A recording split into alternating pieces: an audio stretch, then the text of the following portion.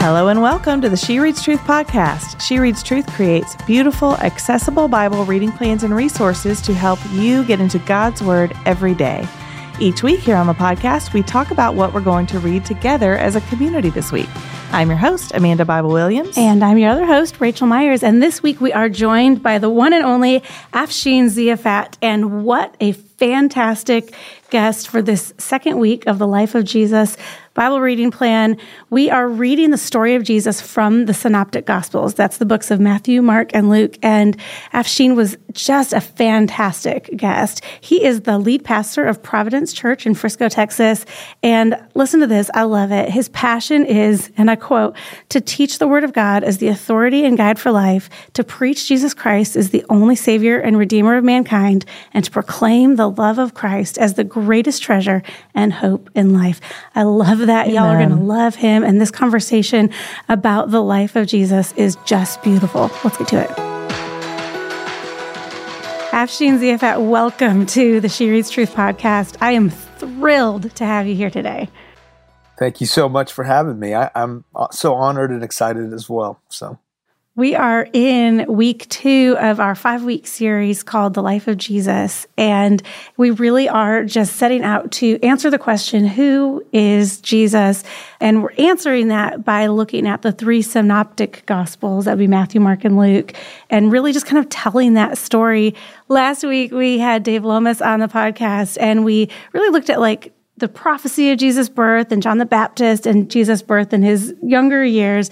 But Afshin, now we get to start into the ministry of Jesus.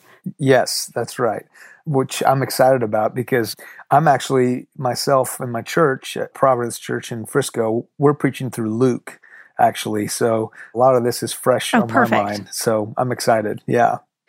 I love that. And so one thing I happen to know about you, Afshin, is I've actually gotten to know a little bit about your testimony, and I'm really grateful for what an enormous part the New Testament played in you coming to faith, not as a kid, but as an older teenager, almost an adult. Would you tell us just a little bit about that story? Yeah, and that is why I'm so fired up to be on this podcast and why I jumped on the opportunity, because I do love the Word of God, and it has truly transformed my life. So basically, I grew up in a Muslim home. My family is from Iran. I was born in Houston, but when I was 2, we moved to Iran. When I was 6, the revolution hit, and we moved back. And basically, I didn't speak English. I only spoke Farsi, which is the language of Iran. And a tutor in the 2nd grade who was reading me books after school to teach me the English language gave me a small New Testament. And she said, "You're not going to understand this book, but promise me you'll hold on to it and read it later in your life." And she plants a seed in my life in the 2nd grade that wouldn't come to fruition until 10 years later. So 10 years later, as a senior in high school, I found that New Testament, began reading from Matthew, read the whole book of Matthew in one sitting. Didn't understand it all for sure, but God just developed a hunger in my heart to keep reading. And ultimately, that's how I came to faith in Christ. Okay, that's incredible. That is incredible. Thanks be to God. And what's more, she gave me the New Testament at a time when a lot of people were kind of turned against my family because we were from Iran, and the Iran hostage crisis had just happened. What was happening. So people threw rocks through our window and threatened to beat up my brother and I. And I share that not to throw a pity party, but just to say, had any other American given me that New Testament, I would have probably thrown it away. But since it came from this lady who was loving me and pouring herself into me, and she gave it to me, I said, man, it must be important. And so it's just amazing to think that it sat there all those years. And after 10 years, I found it at the bottom of my closet and began reading. So, I mean, not literally planting a seed, but kind of like planting a seed and watching it flourish, and not just in the heart of one child turned man, but in the hearts of many. That's incredible. And we'll get to I love that there's so much that we're going to read this week that is going to bring us back to that. Even at the very end of this week, on Friday, we'll read about the harvest. Yeah.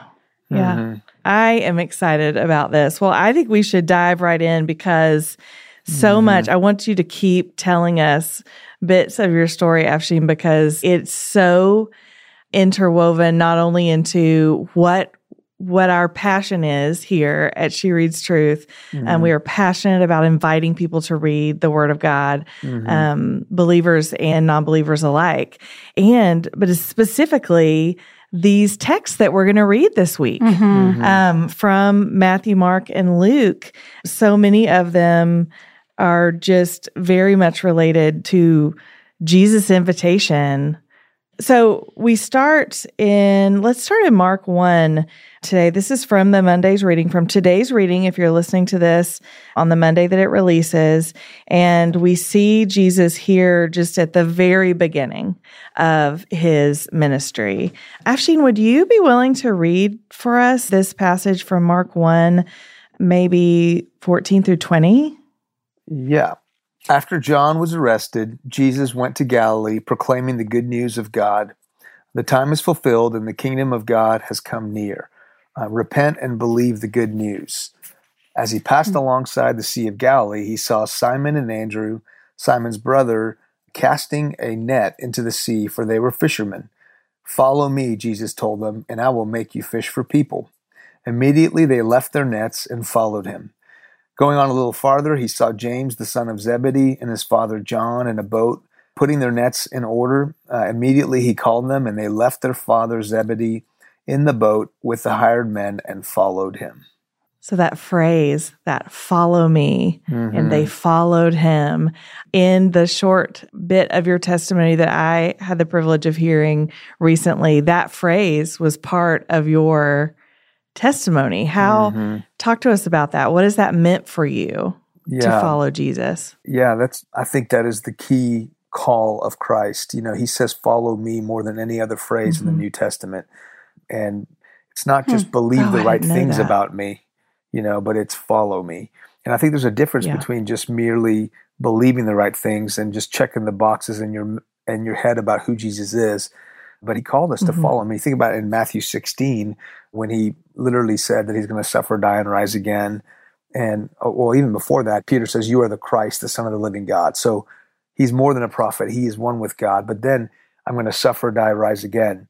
He's not just that, but he's Savior. But most people would believe, oh yeah, I believe Jesus. I say most people, a lot of people would believe that he is God and that he is Savior.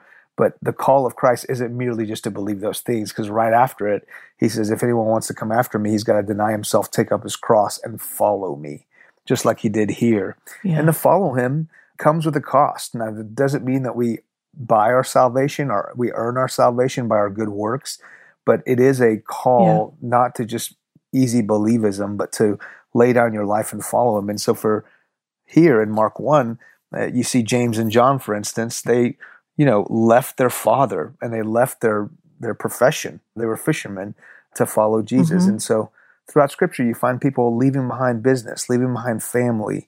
Matthew, we're going to get to him, Levi, the tax collector, who got up and followed him, the Scripture says. And so Jesus says, if anyone wants to come after me, he must first sit down and count the cost. He talks about a builder building a tower and is not able to finish the tower because he doesn't have enough to finish the tower. And he says he didn't count the cost. And so I think that a lot of us want to kind of skip over that, but true belief will, I think, show itself in not just believing the right things, but following him. Yeah. I think we can, or at least I have, fallen into the kind of self-deception of thinking, oh, well, a Jesus follower is a category that I fit into because I believe, right, with my head that he is Savior, and not, I can create a disconnect between that and Jesus follower as a way of living, as an action.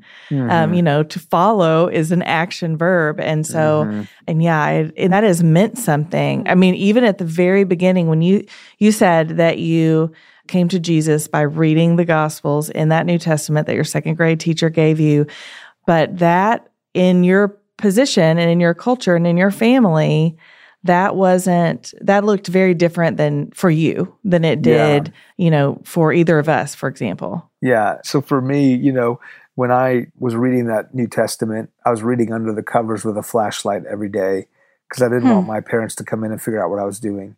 Well, finally, I would get to the book of Romans, and in chapter 3, I'd hear about a righteousness that comes through faith and not works. And that's the passage the Lord really used. And after that, I was invited to an event where I became a Christian. Well, I decided, I'm ashamed to say this, but I decided to hide my faith from my dad for about a year and a half. I would sneak out to go to church. I'd hide my Bible. I would intercept mail from the church I was attending. My dad was always my hero, and I was afraid what would happen if he found out in my family. Well, he finally did find out, and he sat me down and he made me choose between him and Jesus. And I want you to know, everything in me, my flesh wanted to say, forget it, I'm a Muslim, because I didn't want to lose my dad. And I share that so I'm not boasting, because I really think it was the power of God speaking through me when I said, Dad, if I have to choose between you and Jesus, then I choose Jesus. And if I have to choose between my earthly father and my heavenly father, then I choose my heavenly father. So my dad disowned me, said, get out of my face, you're no longer my son. And I walk upstairs to my room, and the defining moment of my life is when I said, God, how could you let this happen? And the Lord spoke to me. I didn't hear his voice audibly, but took me to the Word. And I opened the Word and I turned right to Matthew 10, where Jesus says, I've come to turn a man against his father, a daughter against her mother. A man's enemies will be the members of his own household. Anyone who loves his father or mother more than me is not worthy of me. And then whoever wants to save his life will lose it, but whoever loses his life for my sake will find it. And so I think that's what follow me means. For me, it was my dad. For you, it may be something else. But he says, follow me. I laid my life down and then rose again. In the same sense, we got to come to him, we have to lose our life. We have to lay it down and then live a new life, no longer for ourselves, but for him who died and rose again. So for me, it was my dad. For you, it may be something else. I think of the rich young ruler, and I'll close with this, sorry. He walked away from Jesus, it said, for he had great possessions. Jesus said, sell your possessions, give it to the poor, and follow me. And literally, he walked away for he had great possessions. And so the question is, what do you possess that is so great you wouldn't be willing to lose to follow Jesus? That thing is probably your God right now, So I think I understood that day what it means to be a follower and not just believe the right things. Right. No. That it was something you had to, it's a direction. It's like you're moving in a direction after Jesus. And that's such a powerful story. And I know it's not just a story, like that is your lived experience. And, but I'm grateful that you're sharing that with us, Afshin, because it is yet another, something we keep coming back to. And I say keep coming back to, but last week we mentioned several times, like that reading the Synoptic Gospels in this way just continuously reminds us of the humanity of Jesus and the humanity that he lived within. Like there were people all around him, the human context and cultures in which he lived.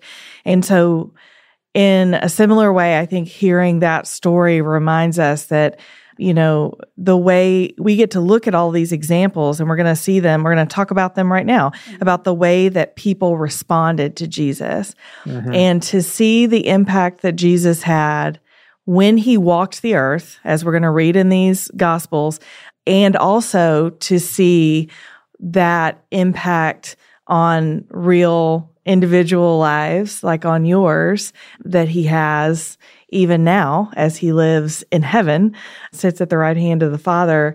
It reminds us that the stories are true and that this is a reality and not just a story. Well, and let me just be clear that, there's nothing, it's not, my story isn't about look how faithful I was and look how, courageous I was, because the truth is I went kicking and screaming. My story isn't about a man's faithfulness to God, but God's faithfulness to a man. I think what we see in the Synoptics as we're looking at this, these were ordinary people. These were fishermen. These were tax collectors who were ostracized by the people. So these were ordinary people that Jesus called. It's not about look how amazing these men were, but look how powerful the call of Christ is. That if you want to know, man, do I really believe in Jesus? This is what it ought to look like. And again, not everyone grew up in a Muslim home and had to walk away from their dad. I'm not saying that's the only way you can be a follower of Christ, obviously. But I'm saying there should be evidence that you have left behind the things of this world, left behind your own desires, your own pursuits, and given yourself over. For instance, I'll share this. In 1 Thessalonians, Paul says, I know that the gospel came to you not just in word, but in the power of the Holy Spirit in 1 Thessalonians 1. And the rest of the chapter, he lays out why he knows it. And one of those verses, verse 9, he says, for you turned from idols to serve the living God, and you became a follower of us and of the Lord. So in other words, the reason I know that you have truly been called by God is because of your change, man. You left everything behind to follow Jesus. So it's evidence of Jesus' call and his power is what I'm trying to say, and not an evidence of look how amazing I was or these men were. Well, that passage that you just read for us is in Mark, and we mentioned last week about how Mark is such a fast-paced gospel. And so, true to form, as we turn the page and we get to verse 21, they went into Capernaum, and right away, Jesus entered the synagogue on the Sabbath and began to teach. And the people were astonished at his teaching because he was teaching them as one who had authority and not like the scribes. And that refrain of like, wait, he's teaching like he has authority, or wait, he's healing like he has authority to do that, is something that will continue, and the word starts to spread like wildfire, right? Yeah. I mean, by the end of Mark chapter 1, people have been healed, unclean spirits have been removed, like in one chapter of storytelling. But at the very end of that chapter, or not the very end, but close to the very end, in verse 35, I love this picture of Jesus' private life. Yeah. Well, and look at it in contrast. I'm sorry, I'm going to interrupt you to say, look, I'll you back take your it journey. up. I like your journey. Back you up just a couple of verses where he has been doing all of that. He heals Simon's mother-in-law. That's right. In verse 33, the whole town was assembled at the door. Yes. So like this is what's relevant. happening Yes. is that there's all these crowds moving, following him. And it says, and Jesus healed many who were sick with various diseases and drove out many demons. And then look at, and then what happens in 35? And then it says in verse 35, very early in the morning, while it was still dark, he got up. He went out and he made his way to a deserted place, and there he was praying. Simon and his companions searched for him, and when they found him, they said, everyone is looking for you. I love that, like, he knew that. He knew everyone, but he knew, and he could have remained and continued to serve, but you can only pour out from full, right? And then I love in verse 38, and he said to them, let's go on to the neighboring villages so that I may preach there too. This is why I have come. Yeah. And you get a couple of those throughout Scripture, this like, I have come to do this. I have come for these reasons. And I love this particular one. Yeah. I think at the beginning part of this gospel, you see him proclaiming the kingdom and then displaying the power of the kingdom. So he's like, for instance, we're going to get to the Beatitudes, the Sermon on the Mount, essentially. Yeah. He is in the Sermon on the Mount, he's basically laying out, this is what kingdom life looks like. So he's proclaiming the kingdom, but all these healings are a demonstration of the power of the kingdom. And so just as John the Baptist said, repent, for the kingdom of heaven is at hand, Jesus came preaching, repent, for the kingdom of heaven is at hand. And that's what we see unfolding. And I love this, that he taught with authority. Let's remember that, the scribes, for instance, the Pharisees, they were teaching the law in such a way that it was so, the jot and the tittle, they were like straightening out a gnat, they were forgetting the weightier matters of the law. Jesus didn't come like changing the scripture, He didn't teach like necessarily a new truth. He taught that they had the wrong understanding of the truth. So for instance, in the Sermon on the Mount, as you know, he says, you have heard it said, you shall not murder. Well, I say you shall not be angry. You have heard it said, you shall not commit adultery. Well, I say you should not lust. If you lust in your heart, you've actually committed adultery in your heart. So in other words, it's not that Jesus is saying, I'm bringing a new teaching. He's saying the Pharisees and scribes, they were only teaching at a surface level. But your righteousness, he said, should exceed that of the Pharisees. So he's trying to teach them with that. That's why they saw what this guy's teaching differently. He's teaching with authority. In other words, he's saying this is what that scripture means for your heart. And then one last thing I wanted to say, when you talked about that he was, obviously praying, I agree that he was dependent on the Father. But then he says, let's go on and preach to other villages. one of the things that hit me as I was reading that is identity produces clarity. So Jesus knew his identity. Like, in other words, or maybe I should say mission even. He knew his mission. His mission was to suffer, die, and rise again. Yes, he was going to heal people along the way. He didn't come to heal everyone in the sense of the physical healing, right? He came ultimately to go to the cross. And so I think there's a lesson in there for us that, man, when we know why we're here and what our mission is and our identity, it does help clarify what we do and helps us choose the best over good. If Jesus just did everything that was good, he would have never got to the cross. But his mission kept him on track. Yeah. He did not come to be served, but to serve. And like the ultimate service was the giving of himself on the cross. But all along the way, his life breathed service. Yeah. That's right. One of the questions in our study books at the end of each day's reading in this section, one of the questions is, what did I notice about the way Jesus lived his life? And so for me, that flagged, Rachel, that same passage about how he rose early in the morning, went out to pray to a deserted place. And it's funny because that verse 37 is like, it's like my worst case scenario. Everyone's looking for you. Like, you're disappointing everyone right now. They want you to be where they are. They want you to be doing these things that you've been doing for the last few days, but you're out here by yourself. But the thing that I'm noticing in these readings this week and last week is that Jesus's priorities, like his priority is obedience to the Father and the will of the Father. And yes, like you just said, both of you, that like the healing and the teach, like all of this is baked into why he came, but there is an ultimate like why, and the ultimate will that he was to die on the cross and rise from the grave. And so, no, I'm sorry, I was going to say because we know that we have to keep the truth of Jesus' healing and his miracles alongside the fact that sin and death, or sickness and death, are always going to be a part of our reality on this world. Yeah. And that, in other words, there are some people that have wrong theology that believe that, what Jesus is doing here means that we should never get sick, right? If we have enough faith, for instance, we won't be sick. Well, that's not true, obviously. We know that we are going to get sick. We are going to die one day. But so Jesus, yes, he healed people, but the ultimate healing that he was coming for was to give us forgiveness of sins and to give us eternal life and therefore give us victory over death. And so if he wasn't committed to that ultimate goal and committed to the will of the Father, well, gosh, we would have no hope, because ultimately we are going to die. I think COVID kind of showed all of us the reality that, this life is fragile. This life is not forever. Hopefully it was a wake-up call. Man, I am going to die. And so, Jesus understood the healings were great, and he did it out of love and compassion, but the greatest healing kept him focused, and therefore he didn't heal everyone right away. He walked towards Jerusalem. Yes.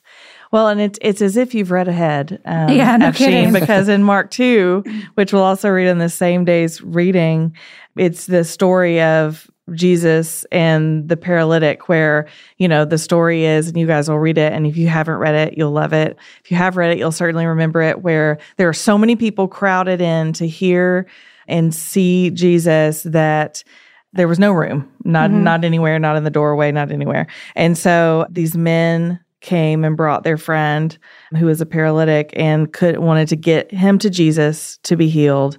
The story goes, could not get him in to the building, to wherever Jesus was. So they make a hole in the roof and lower him down.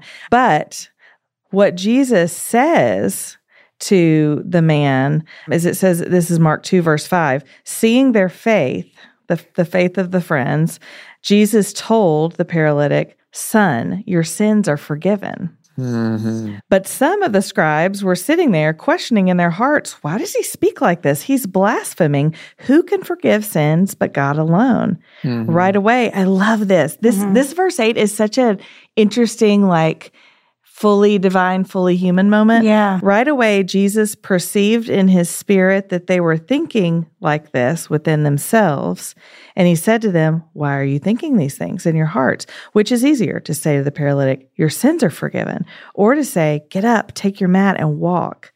But so that you may know that the Son of Man has authority on earth to forgive sins, he told the paralytic, I tell you, get up, take your mat, and go home. And immediately he got up, took his mat, went out in front of everyone. As a result, they were all astounded and gave glory to God, saying, we have never seen anything like this.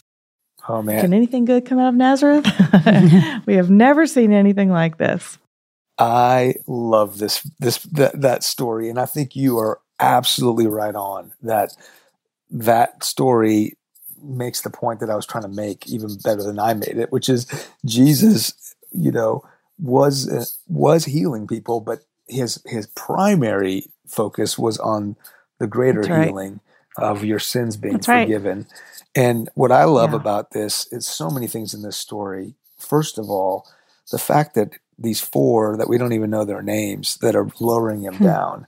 And I just think about even when I got invited to that event, it was a J Strack crusade. I went because pizza was offered. And I'm sorry, pizza? Yeah, I know. And it spoke to, the message spoke to me, but I didn't go forward. So I went to a friend and I said, man, I was supposed to go forward, I think. And I think the Lord is calling me. And he goes, come on, let's go. And he grabbed me by the hand and he walked me down. I go, what are you doing? And he took me down there to his youth pastor. And I said, sir, I need Jesus. And he prayed with me. So I just feel like sometimes we've got to help people. Like, that's why we're in people's lives. And maybe they're not going to say, hey, take me down. But I love that you find these friends taking them to Jesus. And I think it speaks to our role in helping people, ushering them into the presence of Christ. But the other thing I want to point out that I think is so important is it says here, seeing their faith, Jesus told the paralytic, son, your sins are forgiven you. So think about this. They have not even said a word yet, right? So you think my faith is saying, I believe in Jesus. It's not lip service. Before they even said a word, he saw their faith. So I think what that says to me is faith must become visible for it to truly be faith. And ladies, I often think of the story of Noah and his ark, that what I share with my people is the ark that he built, that was a physical manifestation of his inner faith that you couldn't see, But when you looked at the ark, you saw his faith. Every time someone looked at the ark, they thought, that crazy Noah, he really believes God's going to send water from the skies and flood the earth, Every time they saw it. So the question is, what is our ark, if you will, that we're building? That not only that, Jesus can see our faith, but that the world can look and say, oh, he must really believe in Jesus. That's why he's responding this way or why he's doing this. And so, man, I love their faith was visible. And I love one other thing, that their faith was persistent. Like they couldn't get in, as you guys were saying, the way was blocked. And so they go, all right, we're going to go over and come down from the roof. And I think you find this. Yeah, and you find this in Scripture, Hebrews 11:6, that without faith it's impossible to please God. For whoever comes to God must believe that he exists and that he is a rewarder of those who diligently seek him. Or in Luke 18, where the parable of the persistent widow, the widow that can't get justice but keeps asking the judge. That's right. And Jesus says, this unjust judge finally relents and gives her what she wants. How much more will your just Father give to those who persistently pray? And so I think what you see here is, for us, this is what faith ought to look like. It ought to be not just lip service. It ought to be visible. It ought to be persistent, And then, I'm sorry, one other thing that hit me. What you were saying about how this is a good story to show that he was interested in the greater healing. And I love it. He says, which is easier to say your sins are forgiven you? Because from the outside, we'd say, yeah, it's easier to say your sins are forgiven you, because who knows whether or not that really happened. You know what I mean? You can't look inside someone's heart, So in a sense, it's easier to say your sins are forgiven you from our vantage point. We know that forgiving sins is definitely more difficult, but on the outside, we'd say, yeah, it's harder to say, get up and walk. And so he says, so harder to make a man walk. Yeah. Yeah. I'm going to do the one that you think is harder, okay, to show you that I have authority to do the one thing that is impossible for us to do, which is to be forgiven of our sins. And I love that. Yeah. So I'm the gonna do them both. the physical healing authenticated the greater healing. Does that make sense? And I think that's right. what the Yes. story is telling us. Yeah. So Yes. But even just like, it's also telling us like that the greater sickness, there's a greater sickness than what we feel. There's a longer term sickness than what we can see with our eyes or feel with our bodies.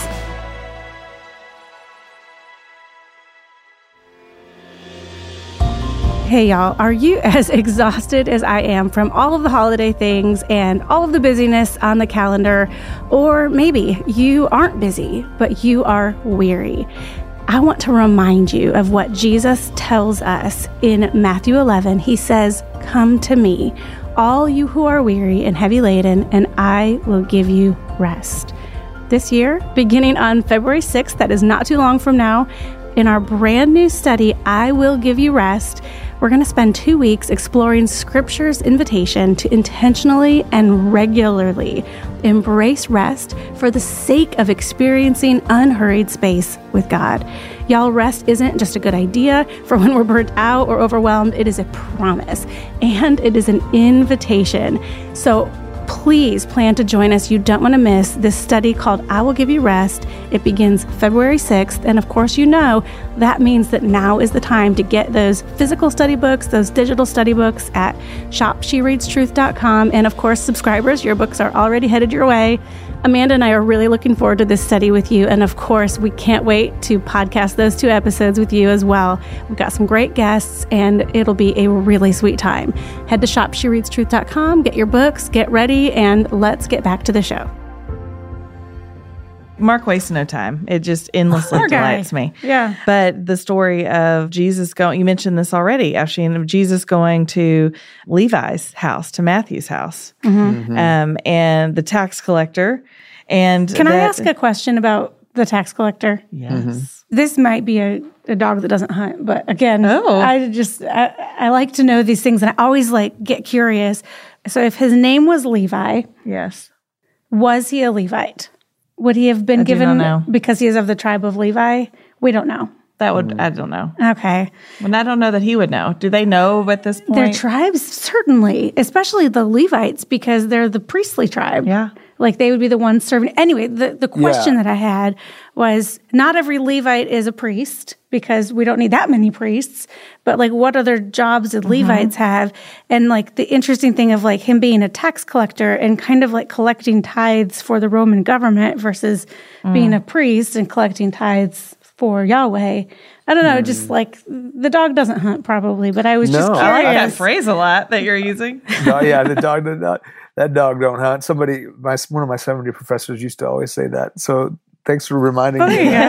But I think that you are onto something because I do think that the reason that the tax collectors were so despised by the people is they were Jews that basically they were sellouts. You're selling out, and you're contracted by the Roman government. Yeah. And they would manipulate their power, and some of them would obviously take some off the top for themselves, And so they were really despised. But man, you're selling out our people who are under oppression, and you're serving our oppressor. So I think the fact that his name is Levi, I think does drive that point home even more, that man, he's a Levite. He's probably, his name comes from Levi, and yet he is, rejecting the priestly line, yeah.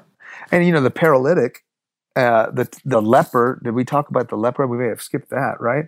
The leper, the paralytic, and the tax collector. So you think about this. What are you seeing in Mark? Yeah, literally the most ostracized people. I mean, it's like a who's who. Yes. Yeah. Think about back to COVID. Think about COVID, the early months of COVID, March 2020. Yeah.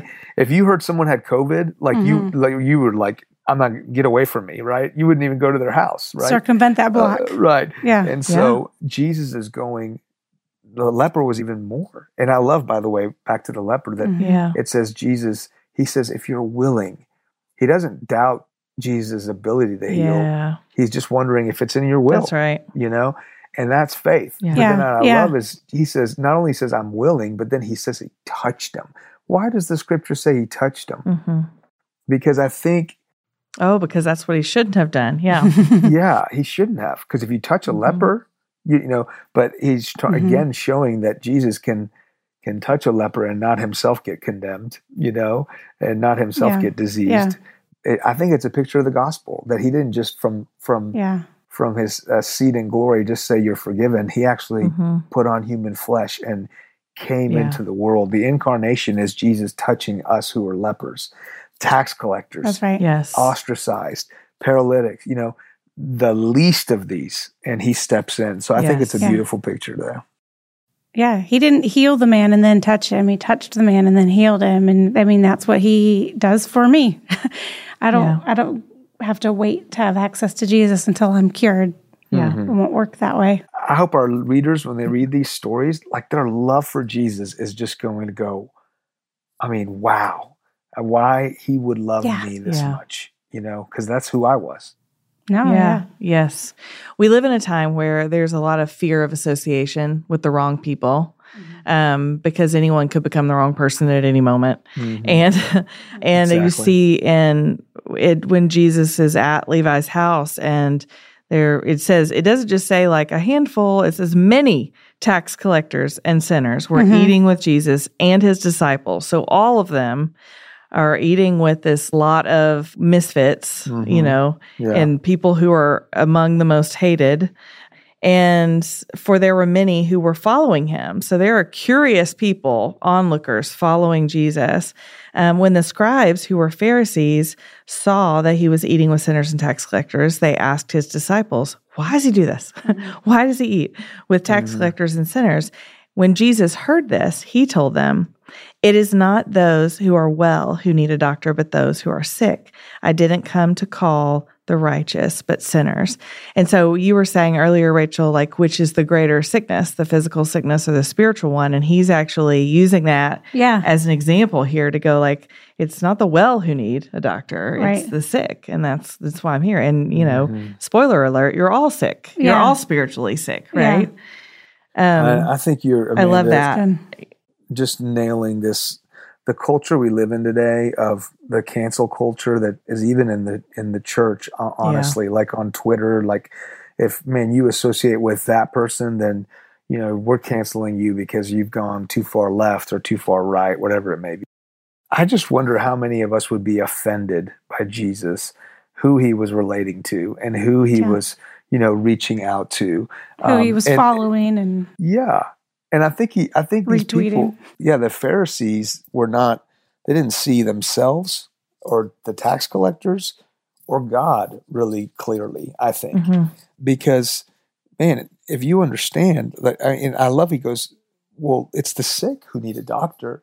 So you think of it this way, I think there's a little underhanded jab at the Pharisees here going, you're the doctor. Like, can you imagine if I said I'm a doctor and y'all said, who are you a doctor for? And I said, what kind of doctor are you? And I said, I'm a doctor for healthy people. Like, you would laugh at me and go, what? No, I mean, that's a doctor is meant to be for sick people. And I think this is what he's saying to them. He's saying, you guys are supposed to be the doctors, the leaders of Israel. And you're like being a doctor for healthy people, so to speak. The reason I came is for sick people. You're telling me not to heal the sick people. Right. Yeah. Later, you asked about being offended by Jesus at some point. So like in a couple of days, I guess on Wednesday of this week, later on, in Luke, it's in Luke 7, where Jesus says, they're talking about John the Baptist, but later he says, blessed is the one who isn't offended by me. And I underlined that. I was like, because I think that I get offended by Jesus. Yeah. And like, well, that's just too far. Or a Holy Spirit nudge in a certain direction. I'm like, well, that's just silly, Jesus. I was just thinking about, the statement that Jesus came full of grace and truth. I think some people get offended by his grace because, not that person. Don't go associate with that. I mean, that's too far of a sinner, right? The sinful woman, which we'll talk about, that is forgiven. And then, or the other side, they're offended by his truth. Like, hey, I like the grace stuff, but man, don't speak absolute truth. Right. And so I love that scene that you referenced about John the Baptist, because John is asking him a question. Are you the Christ, or should we look for another? We see, so for John, I think, that might blow us away. Like, why is John questioning the one who heard the Father saying, "This is my Son in whom I'm well pleased" at his baptism? Why would he be? But even John, I think we forget the presuppositions people brought to the table about like who the Messiah was to be. So the healings and the raising people from the life made sense. But what about the winnowing fork that was to be in his hand, the judgment? I'm not seeing that. So they ask, and I love that Jesus doesn't rebuke John. He gives him the answer. Go tell John what you see. Yeah. And he gives him, the evidences of what the Messiah was to do, was to preach good news to the poor and to heal people and raise them to life. And then he says, and remind him, blessed is the one who is not offended by me. And I think what that says is some people, they want a God that fits their box. And Jesus was not a Messiah they were expecting. They were expecting a ruler, a military ruler to drive out Rome, not a suffering servant to lay his life down to usher in a heavenly kingdom. So I think that's a lesson for us. Are we offended by Jesus, like you said, in some ways because he doesn't fit our box? Yeah. That's right. Yeah. I mean, which leads us to the Beatitudes, which does not fit the box at all. And I actually really like in this reading plan, we get to side by side on day 9. In your study book, it's page 57.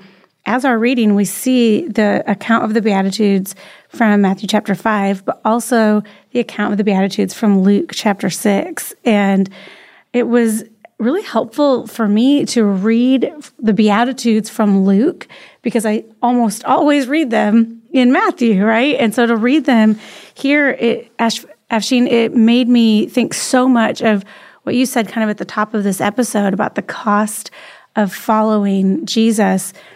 Because after we read from chapter 6, verse 20, we get down a little further, even to this like, woe to the self-satisfied. And it kind of calls out maybe what your cost isn't leaving your father and mother, but maybe it's this. And you referenced the rich young ruler. Do you guys want to read Luke 6? Yeah.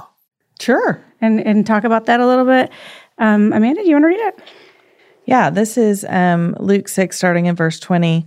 Then looking up at his disciples, he said, "Blessed are you who are poor, because the kingdom of God is yours. Blessed are you who are hungry now, because you will be filled. Blessed are you who weep now, because you will laugh.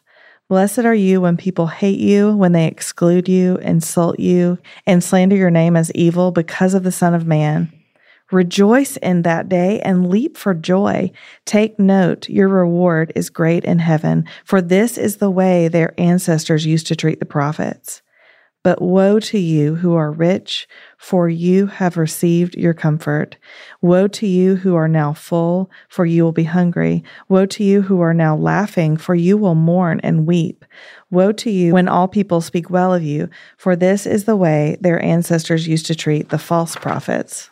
It's just a different, it's like a slightly, it's that familiarity, and you kind of step out of that and you're like, oh, all right. Yeah, I agree. I think, like you, Rachel, I'm more familiar with the Matthew passage. But what I like about the Luke passage is, one, that you've got not just blessings, but blessings and woes. So you've got kind of a clash of two kingdoms here. You've got the kingdom of God versus the kingdom of the world. Like, this is basically saying, here's what the values are in the kingdom, and here's what the values are in the world.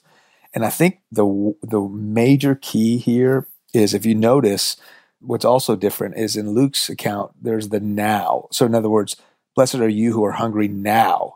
Blessed are you who weep now. And then woe to you who are now full. Woe to you who are now laughing. So I think what he's driving home is that the ones who are blessed are those who rightly see eternity. In other words, that this life is just a blip, and this stuff is going away. So if I am trading in this life, so to speak, for what is going to last for eternity, okay, then it makes sense that if I'm poor and clinging to Jesus, if I'm hungry and clinging to Jesus, if I even go through suffering and I am hated by people, but clinging to Jesus, guess what? Practically speaking, for all eternity, I'm going to be rich. And so, and laughing and full. Yeah. And the wise person is going to, Jesus says, giving up your, I'm blanking right now, but giving up your soul, for the world. Like, you don't want to do that. What would a man give in exchange for his soul? Yeah. Thank you. In other words, I think what he's saying is there are the people who are focused on the now.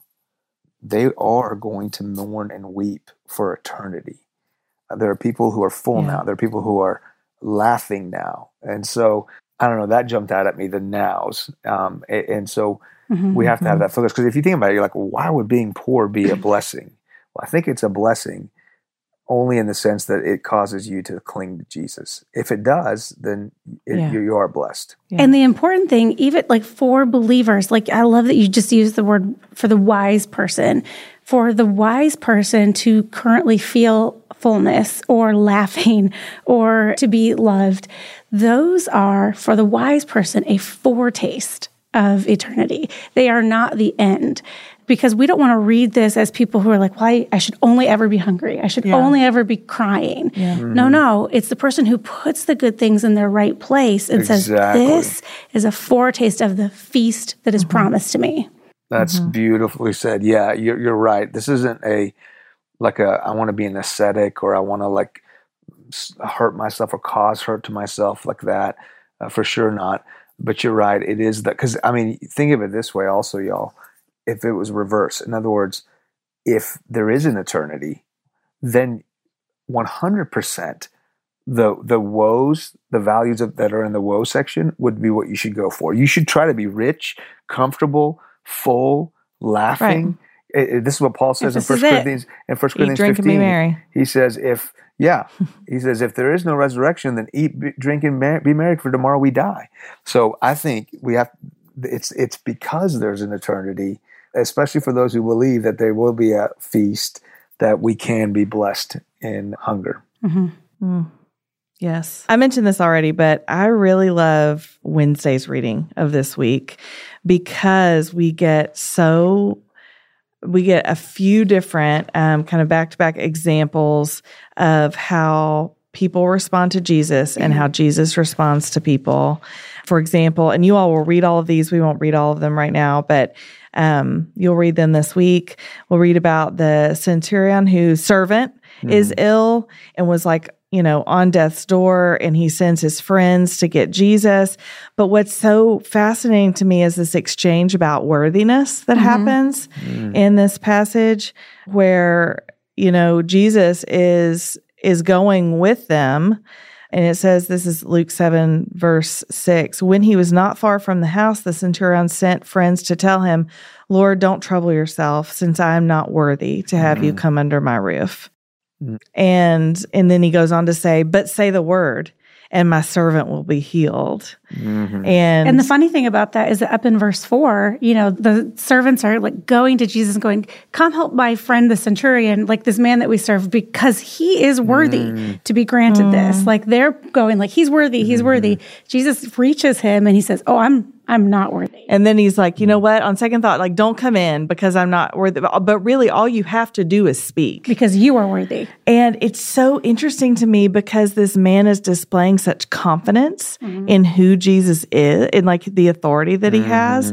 And so this is all of these stories kind of blending together for me. It's this really cool juxtaposition of people who are just super taken aback by Jesus and how the authority that he speaks with, heals with, performs miracles with.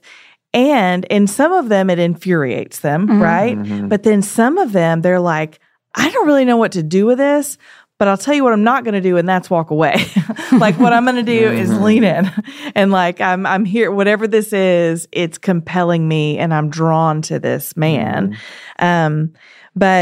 And so he says, you just basically have to speak the word. In verse 9, Jesus heard this and was amazed at him. He was amazed at the centurion. He said, Turning to the crowd following him, he said, I tell you, I have not found so great a faith even in Israel.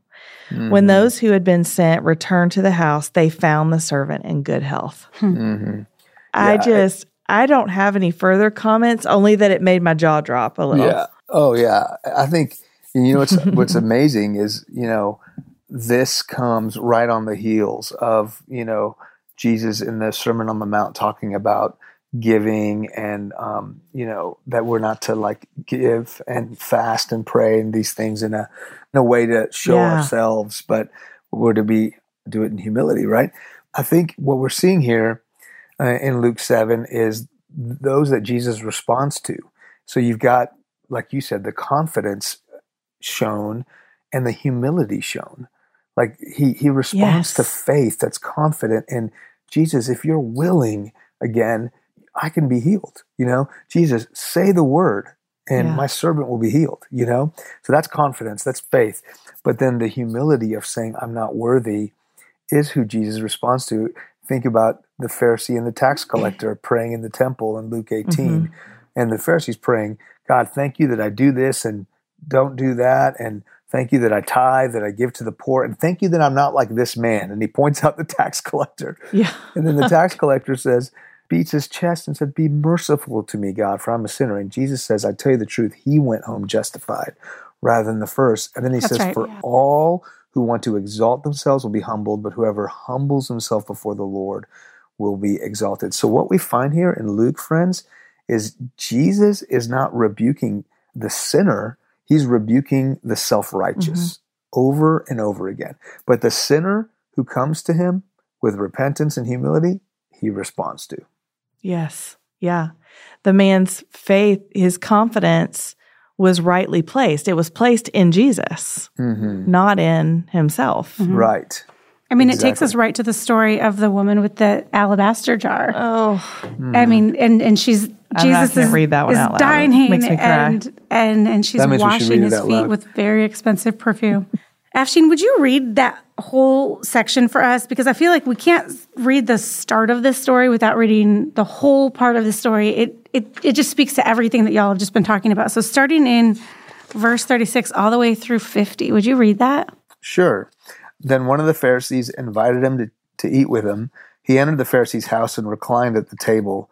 And a woman in the town who was a sinner found out that Jesus was reclining at the table in the Pharisee's house. She brought an alabaster jar of perfume and stood behind him at his feet, weeping, and began to wash his feet with her tears. She wiped his feet with her hair, kissing them and anointing them with the perfume. When the Pharisee who had invited him saw this, he said to himself, this man, if he were a prophet, would know who and what kind of woman this is who is touching him. She's a sinner. Jesus replied to him, Simon, I have something to say to you. He said, say it, teacher.